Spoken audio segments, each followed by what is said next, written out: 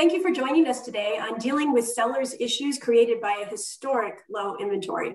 I'm Laura Prouse from Crest Insurance Services. Today, we welcome attorney Kathryn Holbert from Nevada Real Estate Law, LLC. Kathryn has been defending real estate professionals throughout Nevada for more than 15 years and is a very active member of the Crest legal panel.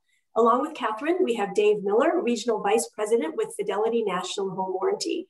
Dave manages the Crest Advantage Home Warranty Plan, which ties in with Crest's E&O insurance. We have a lot to cover, so let's get started.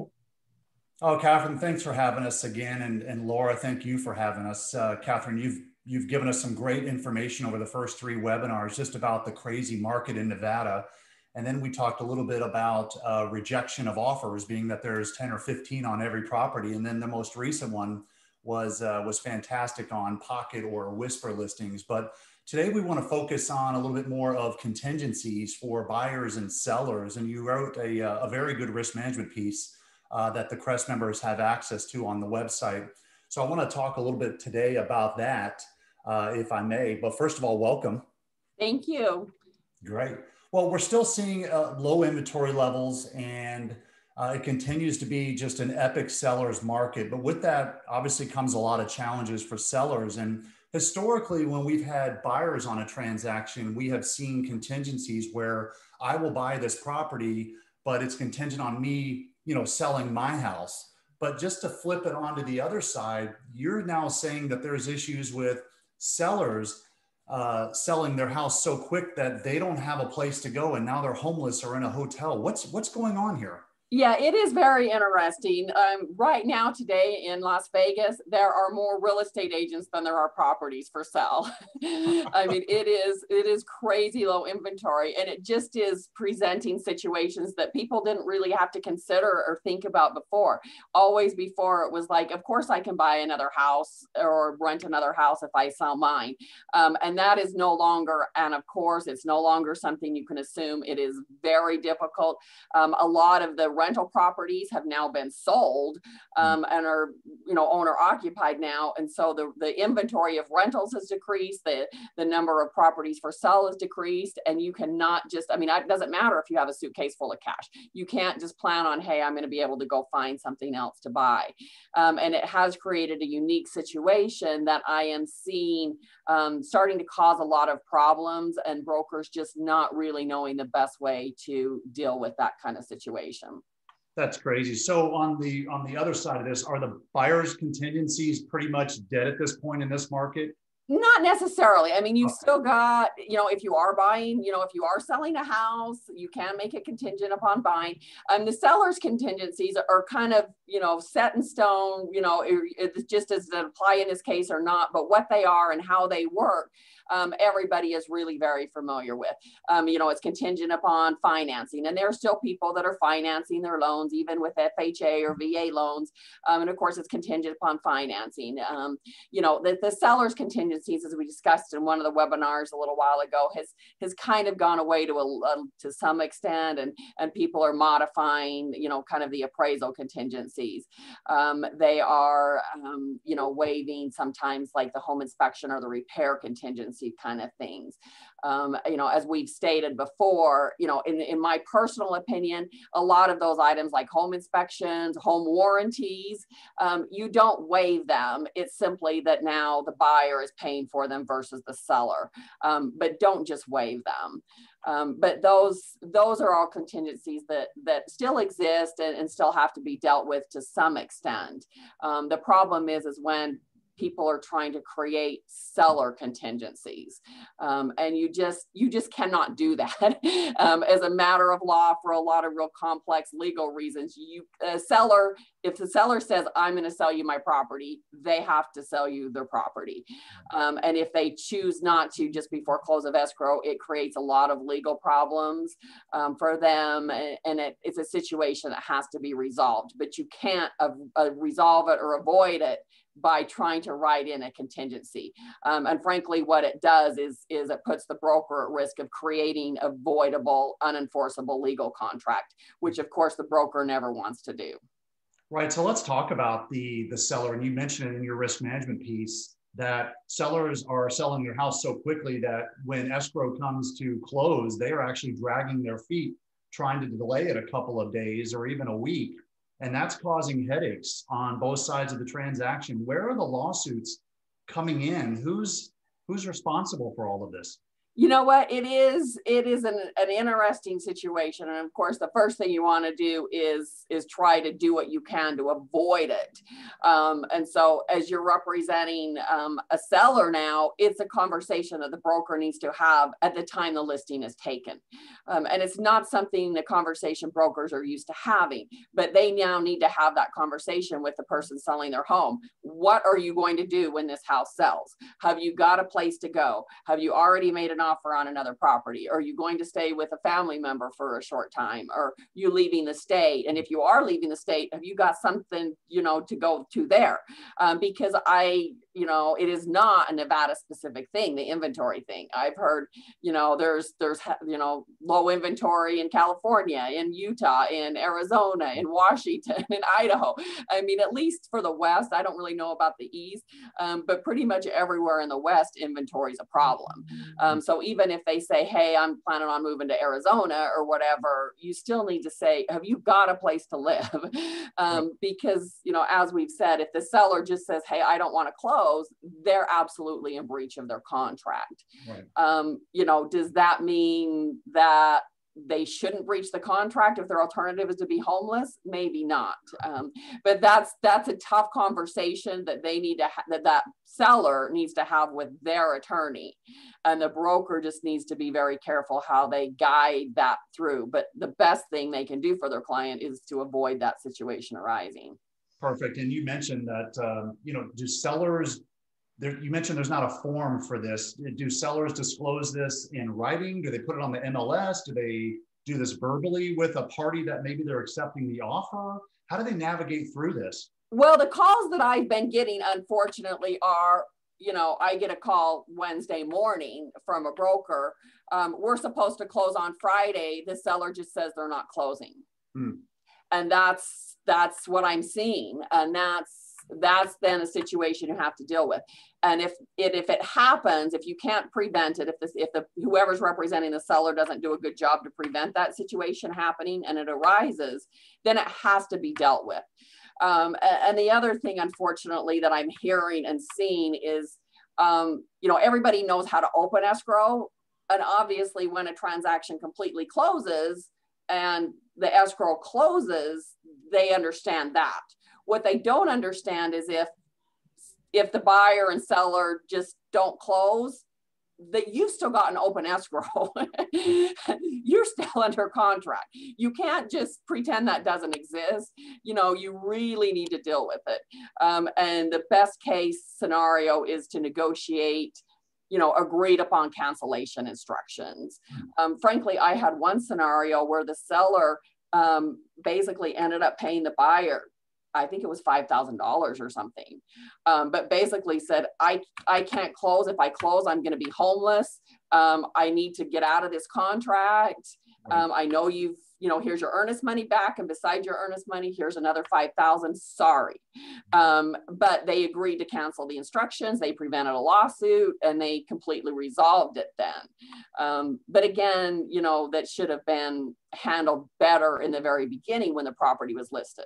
And bottom line is, as a seller and a seller's broker, don't sell the property, don't list it for sale until they're completely ready to sell it and certain that they can sell it. Right. Well, great advice for the sellers. Let's go to the buyer's side. If I'm buying a property and I know that there's issues with possibly the seller not finding a home, what should buyers be aware of? How should they navigate from their side? Well, the buyers, of course, are put in an unfortunate situation, and there's different buyers. I think the one I just talked to you about was an investor that was like, fine, I'll let you buy me out. Basically, I'll take, the money and move on. If it's an individual that is you know, they're selling their own house, which was one of the situations I was involved in. You know, they're selling their house. They need to buy yours or they're going to be homeless. And there's some sympathy there, but at the same time, they're like, I'm sorry, but why should I be homeless? You entered into this contract. You said you'd sell me the property. I need a place to live too, kind of thing. And that becomes very difficult. I think in that scenario, we basically just negotiated for a little bit more time, and closed escrow with like a 30-day lease back or something like that. Frankly, lease backs can be difficult. I'd almost rather the negotiation be to delay escrow, and then still have a clean close of escrow than close escrow with a lease back that you can then kind of have a problem situation. Right, and I know you're only hearing about the things that escalate to potential lawsuits, but are you finding that both sides are able to be flexible a little bit with this because they know it's tough to find it, or buyers saying, no, you will sell me this property per contract? There is a little bit of that, and I will occasionally get those calls that just like, you have to sell me this house. Right. And of course, I try to step back and explain to everybody the reality that yes, litigation is always an option, and yes, they're in breach of their contract. Litigation is never the best, and I'm a litigator. You know, I do litigation, I go to court, I see these, I know, and litigation is virtually never the best option for anybody. And so I say, you know, you're right, but you know, fighting about this isn't going to help. You know, and again, representing the seller, you know, if they can't reach a negotiate, you know, if the seller's like, I'm not going to let you out of this contract, because of course the seller can't do anything to make the buyer sell the property. Right. All they can do is file the lawsuit, and try to enforce that. And I have seen that happen. And then of course the seller says, well, I'm not in contract with you anymore. I'm going to sell it to somebody else. The problem is if that escrow is still open and has not been canceled, they're technically under two contracts. Now there's issues with the first contract and there may be breaches with that first contract, but it's still an open contract and you're going to have a lot of issues if you then enter into a contract to sell it to somebody else. Boy, so you know, that's the main situation that a broker needs to avoid.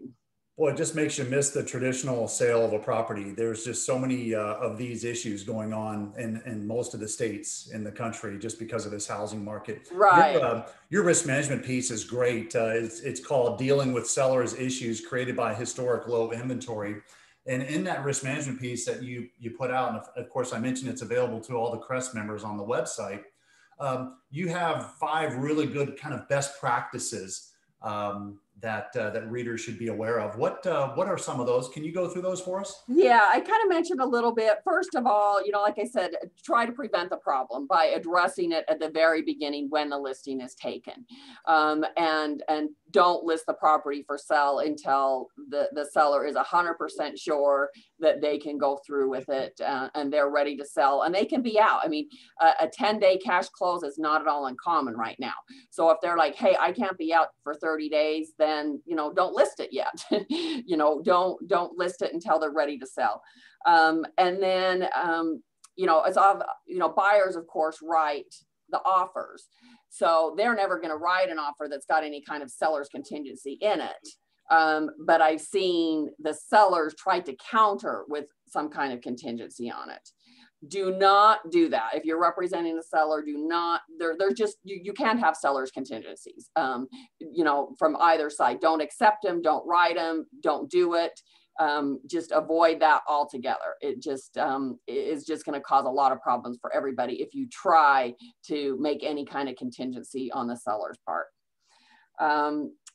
You know, if the circumstances change and you tried your best to avoid the problem, but something happened and the problem arises, notify everybody as soon as possible that, hey, you might have a problem here, and talk to everybody and see what can be worked out. You know, can we delay the escrow for, you know, a week or so, a few days? Can we do a rent back? Can we just cancel it and give you your earnest money back and maybe pay for, you know, your your inspections or whatever other costs and fees that the buyer has already incurred. There's a lot of things that can be done, but the sooner you address it and the more, frankly, apologetic. I mean, if this situation arises, the seller should be coming to the buyer, I am so sorry, but this is my current situation. And that, is more likely to generate, a better attitude of cooperation from the buyer of trying to resolve the problem. If both sides just start saying, I'm going to sue you over this, I'm going to sue you over this, it just escalates the situation and makes it worse for everybody.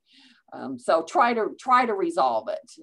And then, like I said, agreed upon cancellation instructions, and make sure that whatever that transaction is completely resolved before the seller tries to enter into a new listing agreement with anybody. Right. And it sounds like with most of your risk management issues that you're seeing in the industry, and this one too, it sounds like proceed with caution, but absolutely disclose everything about the situation, whether it being I can't find a house or anything related to the transaction. Disclose, and be honest. That sounds like what you're telling us. Absolutely. And there are, a lot of things that can be done to resolve the issues before escrow closes. And so, try to explore the options, and always, reach out to your risk management attorney, get them involved sooner rather than later, let them know what's going on, and of course, encourage your clients to seek their own legal advice as well, because it is legal contractual issues. Right. Just always great information from you. So I appreciate all the information on this. So you always have the hottest and latest topics. So what's down the pipe? What's coming across your desk that makes you kind of go, wow, we have another issue here? You know what? I can honestly say I don't really have one right now. Oh, are we coming to an end of the madness? Yeah, I don't know if the market is stabilizing in its craziness, or are people adapting maybe to the market now, and so maybe that's it. Right. I mean, there's always, the standbys to talk about with them, the disclosures on the forms and things like that are always seem to be an issue. But the particular crazy ones with the current market, I don't have any, just strange new ones that I'm like going, oh my gosh, I haven't seen this one before. Right. Well, that's good news. I know I saw the other day that listings across the country were up about 3 to 4%. So that's helping. Interest rates have kind of dropped again, which is good for the first time, and I think since the beginning of the year. So things could be evening out just a little bit, and maybe the madness will go away a little bit. Right, and the builders are building again, so I hope that helps. But I think Vegas has got a long ways, and it's bad up north too. I mean, a lot of what I talk about, I specifically mentioned Vegas, but the Reno Sparks area in northern Nevada is just as bad, or in some instances worse in some areas. And it just, it's going to be with us for a while, this market. So we got to learn how to deal with it. Well, just great. I always appreciate your insight. The Crest members always appreciate your insight, and you're always a wealth of knowledge, and really, you're on the front line every day. So the information is just fantastic. Kathryn, thanks so much for your time today. Thank you. Really always a pleasure to be here, and happy to help the insureds however I can. All right, well, great. Laura, back to you. Thanks so much. Kathryn, Dave, thank you. Always a wealth of information, great questions, and great content as always. And thank you all for watching. A copy of this webinar is available on the Crest Insurance homepage if you look under the Claim Prevent blog. We'll see you next time. Thank you. Thank you. Bye-bye. Bye-bye. Bye-bye.